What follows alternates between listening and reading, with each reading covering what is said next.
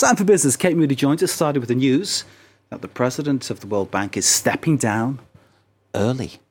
Mark, David Malpass will be leaving his post by the end of this June. That's about a year before his 5-year term would have expired. The reasons for his departure were not made clear.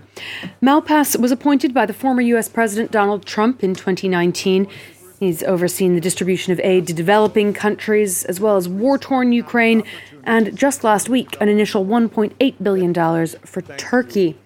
He has, though, courted controversy.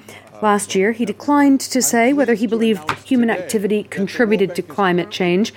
He later said he had been misunderstood. The World Bank has made the green transition and fighting climate change a key pillar of its mandate.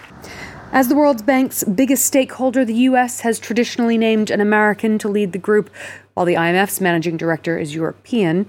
That means that President Joe Biden will likely be nominating a replacement for David Malpass in the months to come. The European Union is stepping up financial pressure on Russia ahead of the 1-year anniversary of its invasion of Ukraine. The bloc has unveiled a 10th round of sanctions said to be worth 11 billion euros. Oliver Farry has more. As the first anniversary of Russia's invasion of Ukraine approaches, Brussels is tightening the screw. And to keep up this strong pressure, we are proposing a 10th package of measures, with new trade bans and technology export controls to Russia. This package is worth a total of 11 billion euros. These items targeted include electronics, specialised vehicles, machine parts, spare parts for trucks and jet engines, and dual-use goods such as antennas and cranes that might be supplied to the construction industry but put to military use. 9 previous rounds of sanctions have been imposed on Moscow since its invasion of Ukraine a year ago. As a result, many Western businesses have pulled out of Russia, and European countries have had to scramble to find alternative energy supplies to Russian oil and gas. Russia's economy contracted by 4% in 2022, but it has managed in some cases to skirt the sanctions by increasing energy exports to other markets such as China and India. Since 2014, the EU has sanctioned 1,386 individuals and 171 entities based in or related to Russia. Now it wants to add more. I am submitting to the Council a list of proposals to sanctions for almost 100 additional individuals and entities for their role in undermining sovereignty and territorial integrity of Ukraine.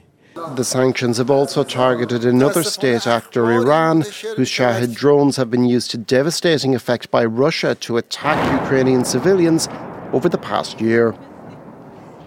Let's check in on the day's trading action now. Wall Street managed to rally from a choppy session to finish in positive territory. The Nasdaq with a 3-day winning streak, up just under 1 percentage point at the closing bell. New data showed retail sales in the U.S. jumped 3% in January, more than expected. Earlier, the FTSE 100 topped 8,000 for the first time in its history in London. This despite UK inflation hovering above 10% in January. The other major European indices also closed higher, the CAC 40 outperforming up 1.2% in Paris. The U.S. Securities and Exchange Commission has voted to put forward rules that would, in theory, increase protections for investors on cryptocurrencies.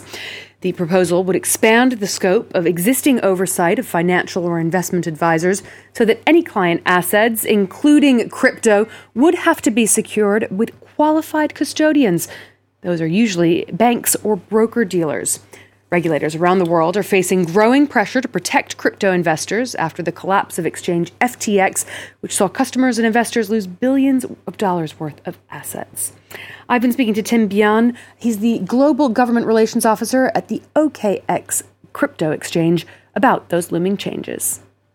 As a former regulator for 16 years in the U.S., regulators learn a lot from debacles and crises.